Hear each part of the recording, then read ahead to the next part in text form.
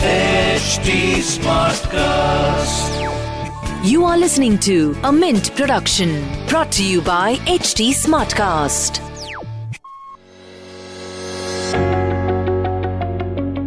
The March of 1991 was a turning point in India's history. The Chandrasekhar government presented an interim budget on the 4th of March. Finance Minister Yashwant Sinha spoke in the budget speech of a fragile economic situation and a macroeconomic crisis, but could not take corrective steps required because the government was politically too weak. By May 1991, international rating agencies had downgraded India to below investment grade. India was on the brink of default on its international obligations, something that had never happened before. Mr. Sinha authorized the State Bank of India to sell 20 tons of gold from the Government of India's stock to the Union Bank of Switzerland. He also authorized negotiations for pledging 47 tons of gold from the reserves as collateral for a loan of $600 million from the Bank of Japan and the Bank of England. They insisted that the gold should be physically shipped to their vaults in London. On 21st June 1991, a new government headed by P.V. Narasimha Rao was sworn in. It brought the crisis under control and reversed the economic policies of interventionism India had stuck to in the first 4 decades post-independence. These decisions changed the Indian economy unimaginably. Welcome to India's Reform Story. I'm your host Pooja Mehra. I'm an independent journalist and podcaster and the author of The Lost Decade 2008-18, How India's Growth Story Devolved into Growth Without a Story. India's Reform Story is a 7-part podcast. In a series of 7 conversations with economists, policymakers and commentators, I will unpack the story behind India's reforms and find out what went on behind the scenes and how successive prime ministers from Atal Bihari Vajpayee to Narendra Modi have taken these reforms forward.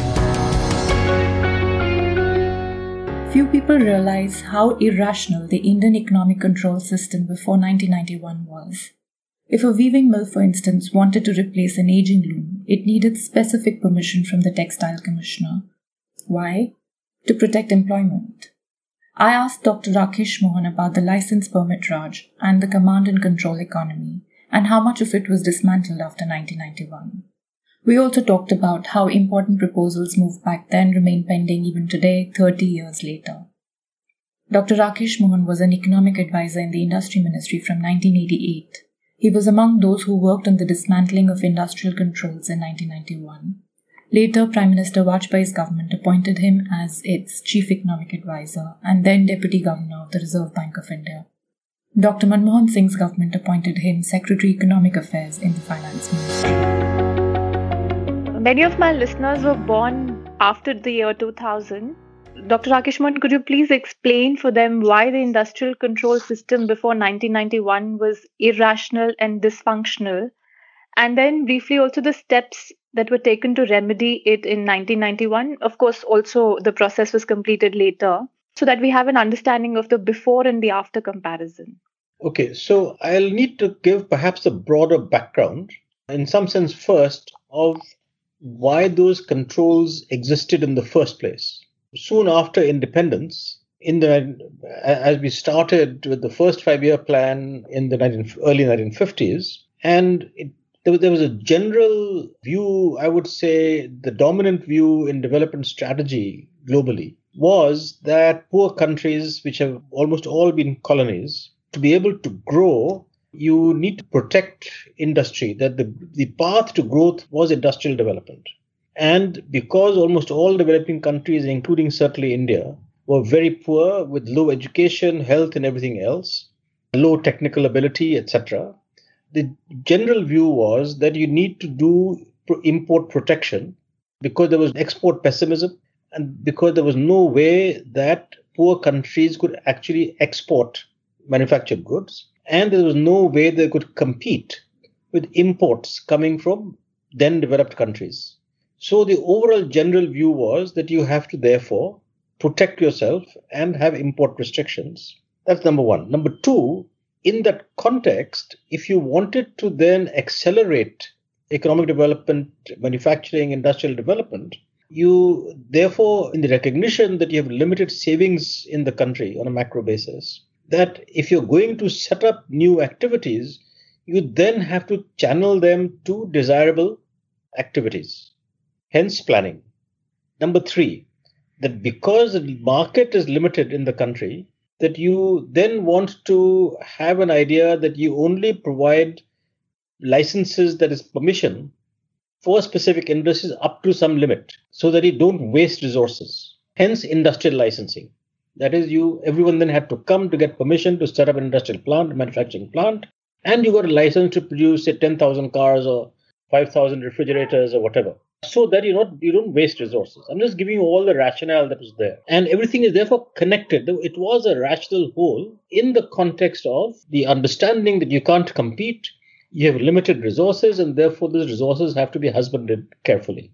Because of the history of the East India Company, which first came to India as a company and then later on became a colonizer, there was a generally hostile view to foreign direct investment, and both in India and elsewhere, because in many countries, the foreign direct investment was connected with mining, etc., and essentially, therefore, extraction of raw materials being sent off to the mother country to manufacturers, which would then be exported back to you.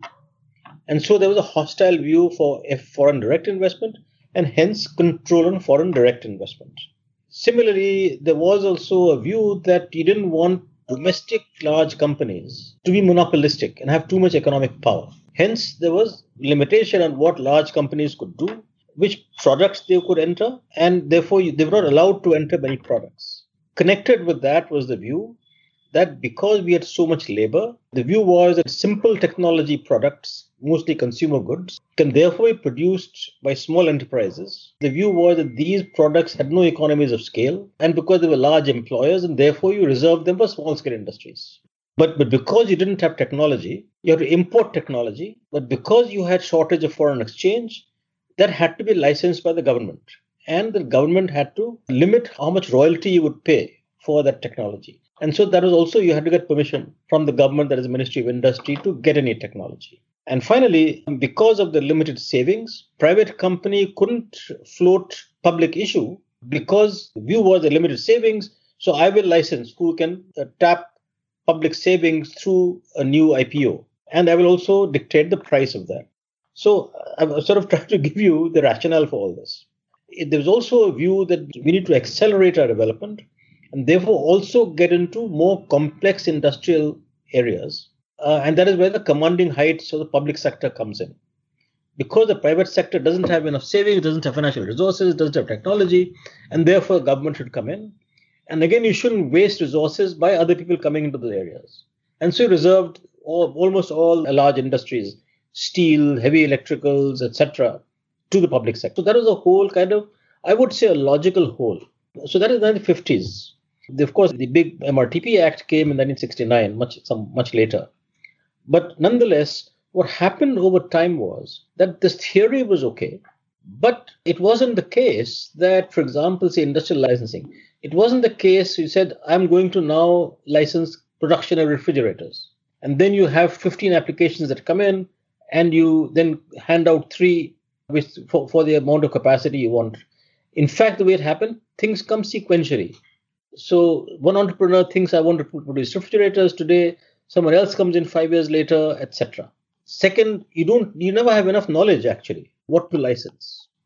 And so what happened is that over a period of time, then in 50s, 60s, 70s, this whole system got very rigid and dysfunctional. And so in fact, that even when demand for things went up, there was shortage of, say, cars, for example.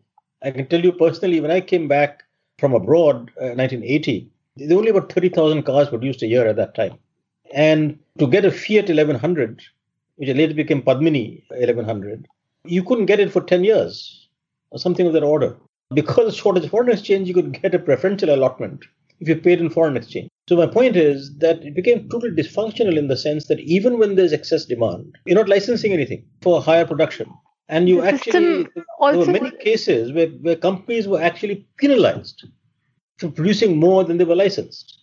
Just to say 2 things here. One, the system is putting so much faith in the ability of the bureaucrat and the politician, the government to decide how much should be produced and what should be produced and who should get a license. And, you're penalizing companies for doing well and growing.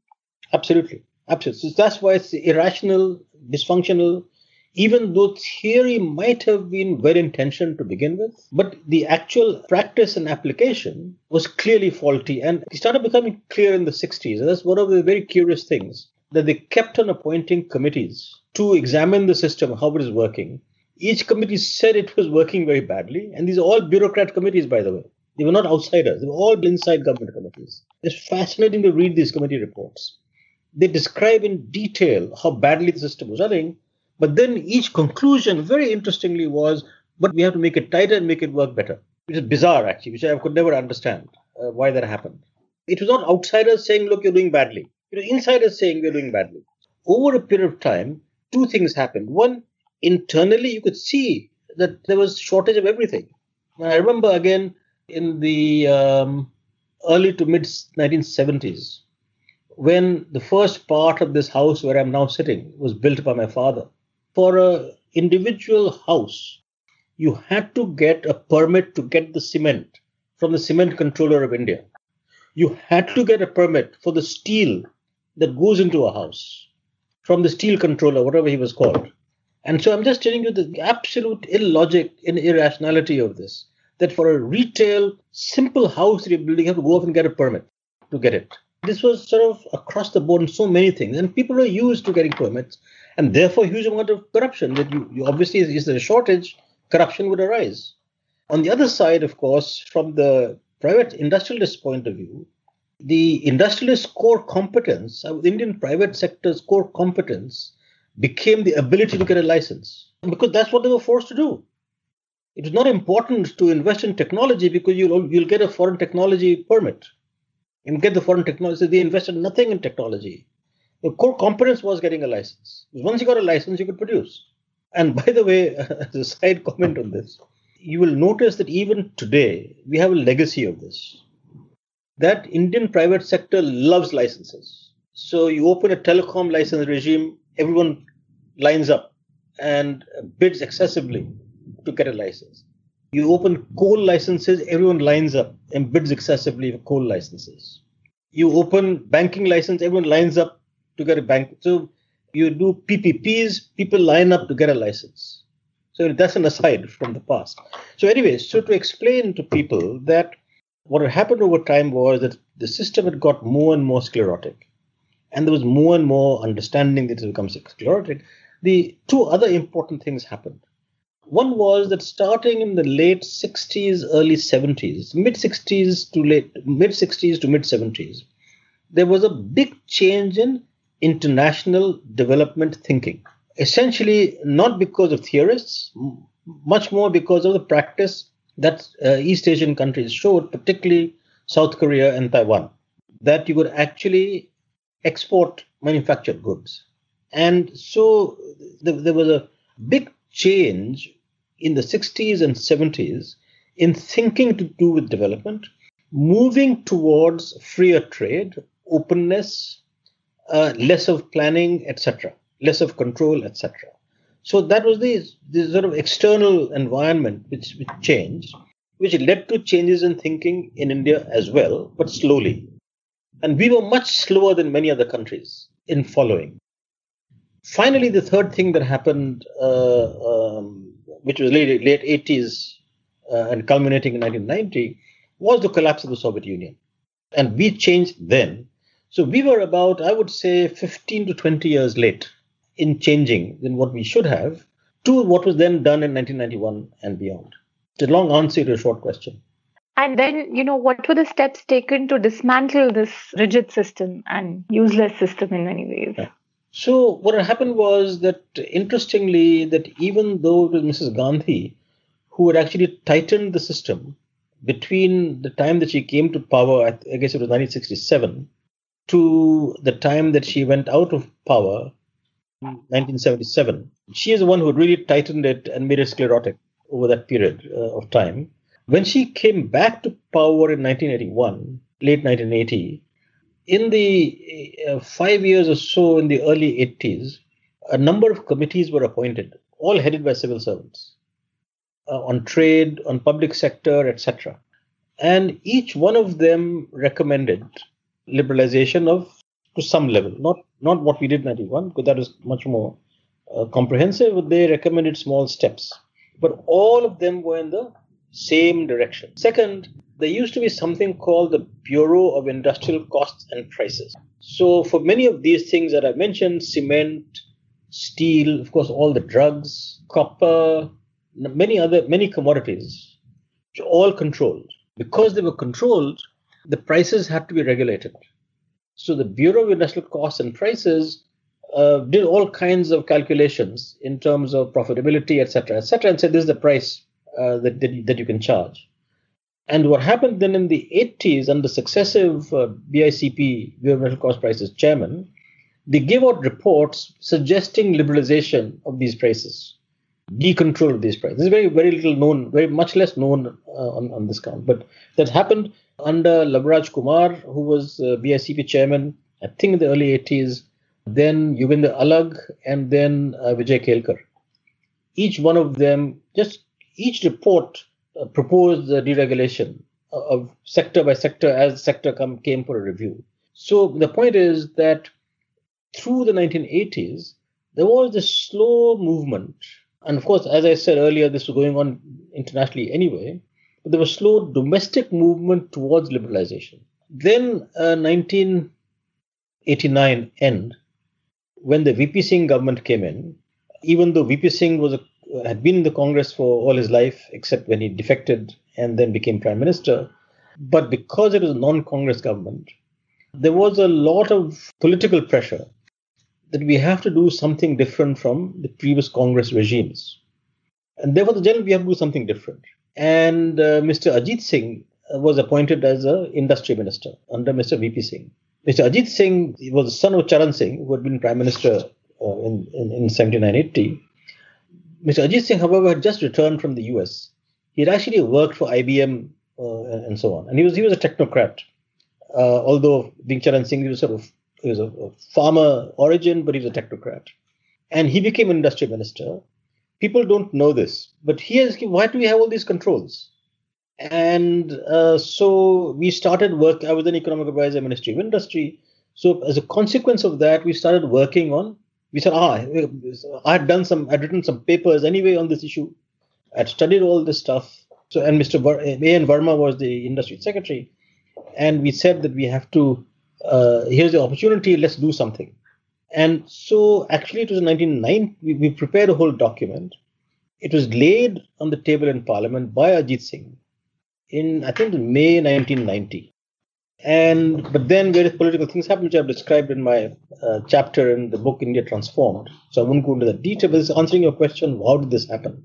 So there was a sort of pressure of ideas which had been growing over time, and interestingly, mostly within the government. And that is what is fascinating, actually. Second, non-Congress government coming in, even though it was a short period of time, like a year. And third, of course, we have the crisis, 1990-91. Narasimha Rao government comes in. You have to take actions because the crisis, we had everything ready. And so what happened was that, if I remember correctly, the government came in May, I think late May or something. And because everything was ready, we could produce a fully reasoned document within 6 weeks, which was then laid in Parliament on July 24, 1991. The same morning, the budget used to be in the afternoon at that time. Same morning of the budget was placed in Parliament, and then, of course, the consequential legislations, etc., were done later. But the point I wanted to make is that it had actually been almost a year and a half in preparation. Therefore, all the homework had been done, so that it could answer almost every question that anyone could raise. And what did it propose to do? That anybody could produce as many cars or as many bags of cement as they like? So what was done was that what had happened in the 1980s was some incremental, what we call de-licensing. So what was done in one shot in 1991 was that we said everything is now de-licensed. You don't need to get license from the government, except for some short list, which was maintained, number one. So that you no longer would have to come, you just had to file what was called investment intention in the industry ministry, but you had to get no permission. So it was just a complete overhaul, actually. There was a short list. Second, you had to no longer get permission from the government to do a foreign collaboration, foreign technology agreement. Also, that you could negotiate your own royalty payments up to a limit without having to come to the government. Foreign direct investment, FDI, had been limited earlier. That was freed up to 51% initially, except certain sectors where you would have to come to the government to get permission. The MRTP Act was actually abolished. And I can give you a vignette on this, which is that when we were doing the policy, we didn't have the courage, in some sense, as technocrats, to say abolish this thing. So we said that increase the size of the company, which will come under this limitation of the MRTP Act, where you have to get a special permission to produce anything. We said increase it from, I think it was 200 crores, I forget the numbers now. We said increase it to 1,000 crores. As it happened, the Minister of State for Company Affairs was Mr. Rangarajan Kumaramangalam at that time. He asked me, what's the rationale for 1,000 crores? I said, there's no rationale, it's just increasing the size a lot. So the very few companies will then be left. Then why do you abolish it? I said, yeah, we should abolish it. And so it is abolished. Of course, that had to be legislated. So because there was no rationale to saying go from this to this. So that was abolished.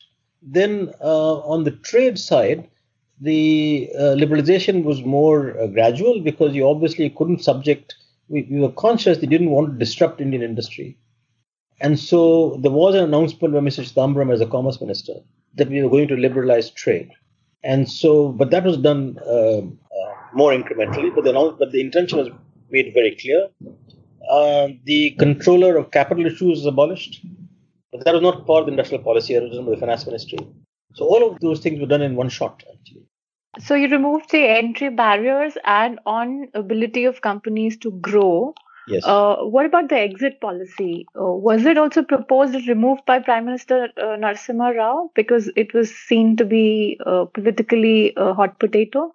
Well, I don't have much of a recollection of that being discussed as part of the industrial policy. What was mentioned by the finance minister in his budget speech, and there are some reflections of that in the industrial policy statement, that care would be taken to protect labor. And basically talk about industrial restructuring, that what we were aware of was that as we did all this freeing of licensing, increasing competition, both from the point of view domestic competition, foreign competition through FDI, and foreign competition through increased openness of trade, that it would cause difficulties to some parts of domestic industry. Now, two things were done. One was that there was a one-shot or actually two-shot devaluation at the same time. And that was conscious in the sense that, so as you were removing the protection from imports, by devaluing, you actually compensated for opening the imports and reducing the import tariffs and eliminating the quantitative controls. And so that was very much part of consciousness. By doing this, you were protecting Indian industry from disruption. Now, the discussion on, quote, exit policy came a bit later, after these policy announcements, late 91, 92, actually. I would say, in retrospect, that the use of the term exit policy was unfortunate. Because, exit is very threatening. It's like dying. You're exiting the world. I think the use of that, we never used the word exit policy. It was the media which used exit policy, and we didn't dispute it in some sense. So that was a bit unfortunate. We always used to talk about industrial restructuring. And I have written elsewhere on that there was conscious thought given to it. We got a cabinet approval. Cabinet did approve something called the National Renewal Fund, whose idea was that as workers would lose their jobs if industries were being restructured, that A, they would get compensation, 45 days per year served, if I remember correctly, of pay. So that you get some compensation if you lose your job. And second, schemes for retraining, etc. All that was approved by the cabinet. There was even a World Bank loan approved for it. Then later on, the government resiled on it, and it didn't get put into practice. But the whole idea was thinking had gone into industrial restructuring. And the idea was that you smoothen that process out by giving assurance to labor that, look, we are protecting you, we're looking after you, and that we've thought about it. And this particular reform, is this the one that finally got done by the Modi government with Mr. Arun Jaitley, finance sorry. minister? This reform has not been done by anyone so far. What has been done correctly by the Modi government is the insolvency and bankruptcy code. So there was not much of discussion, to my recollection, in those early years. What was done was that we had done some studies in my office, the Economic Advisor's Office in the Ministry of Industry, on the consequences and what could happen to sick industries, etc. And so, if my memory serves me right, it was more in the late 1990s. I think it was one of the intermediate governments in Devagowda or Gujarat, but I don't have a full memory of this. But certainly when I think Mr. Chidambaram was the finance minister, that there was some proposal for amending the Companies Act, which in fact Omkar Goswami had worked very closely on that. There were some drafts done for amending the Companies Act. Because from our studies in my office, we had shown how long it takes for bankruptcy in India. And they really didn't have bankruptcy professionals. Everything used to go to the High Court. We actually documented all this in our studies, which then led to a lot of discussion and the possibility of amending. But quite frankly, the kind of act that was enacted by the Modi government was not put in place.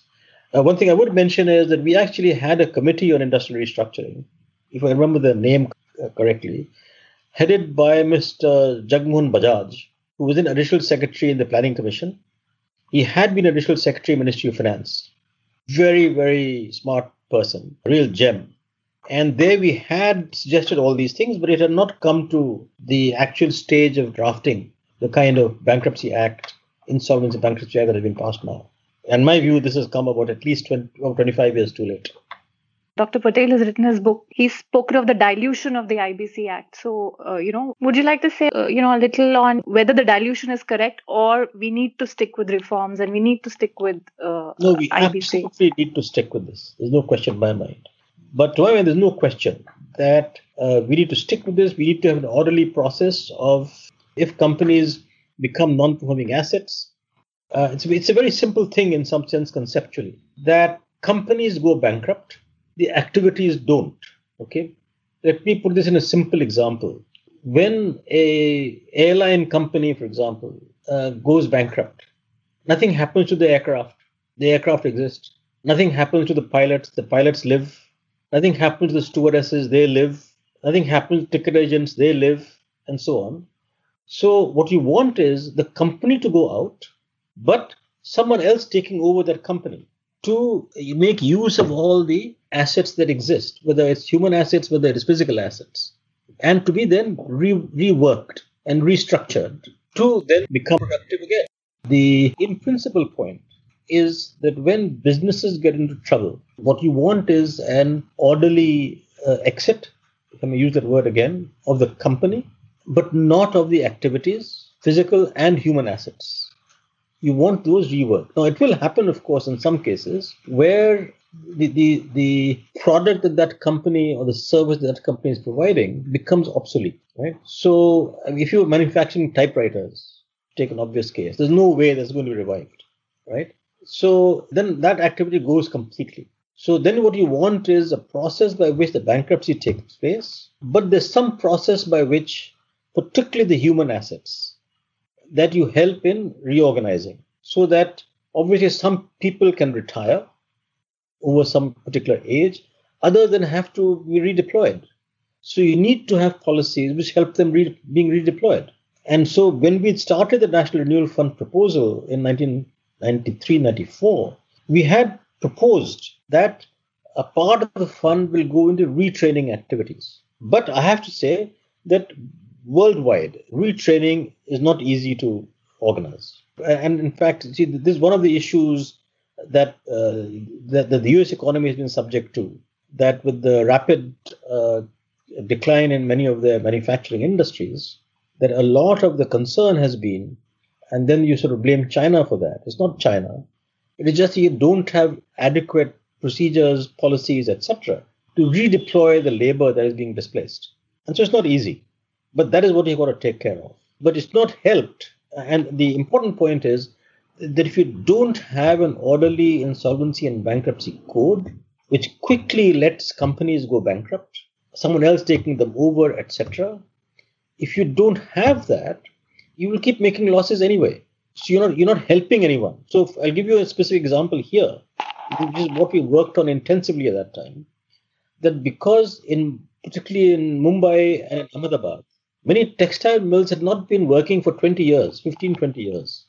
They were completely bankrupt. Because the bankruptcy law was such, they didn't go to bankruptcy. Second, the labor laws were such that people couldn't be fired. Okay, but no one was being protected. They were not working. They were just like jungles, actually. And so the workers were not getting any money. They were not fired, but the company had no money to give them. So that's in some of the easiest example to give. That what happens if you don't have these policies? The labor is not being protected. The entrepreneur is not being protected because he's losing his equity anyway. The only thing is he hopes that someday he'll come back and make use of that land, etc. And that he then doesn't pay off his loans. So the banks and the taxpayers end up suffering. Absolutely. The Insolvency and Bankruptcy Act, as I've already said, is something that should have been 20 years earlier. And so is very welcome. But you have to operate it. And now, of course, it is suspended for the time being. And also, the whole implementation of it has had many problems. Because it has to operate quickly. Let's turn now to the outcomes of the reforms. Did they produce faster, more inclusive and sustainable growth? The growth rate in the economy in the 3 decades prior to the 1980s had averaged 3.5% per year. It improved to 5.6% in the 1980s, partly because of the few corrective measures that had been taken in the 1980s, but mostly fueled by excessively expansionary fiscal policies. That acceleration, therefore, was not sustainable. In the first 5 years of the post-crisis period, that is 1992-93 to 1996-97, the economy grew at 6.5%, which was significantly better than the 1980s. Growth slowed again to 5.4% in the next 6 years, 1997-98 to 2002-03. Most analysts agree this loss of pace reflected the impact of the East Asian crisis and the worsening investment climate. Before the global financial crisis of 2008, of course, growth again picked up spectacularly to 8.7%. This acceleration was helped by a global boom as well as the cumulative positive impact of reforms by successive governments. There are questions of sustainability, be it forest cover, air, soil, or water quality, all of which is deteriorating. There's also the question of crony capitalism. Some gains on the inclusive front, though, have been documented. In the 11-year period immediately following the reforms from 1993-94 to 2004-05, the percentage of population in poverty reduced. But because total population increased, the absolute number of Indians in poverty increased marginally. From 2004-05 to 2011-12, though, there was very sharp reduction in the absolute numbers as well, from 407 million in 2004-05 to 269 million in 2011-12. But can these gains be sustained? Especially when even the high growth years did not produce quality income opportunities and jobs in adequate numbers. An important dimension of inclusiveness is access to health and education for large portions of the population on which India's record remains poor. Neither the private sector nor the government have been able to step up to this challenge. The reforms have been a resounding success, though, in unleashing entrepreneurial freedom and expanding the corporate sector by leaps and bounds.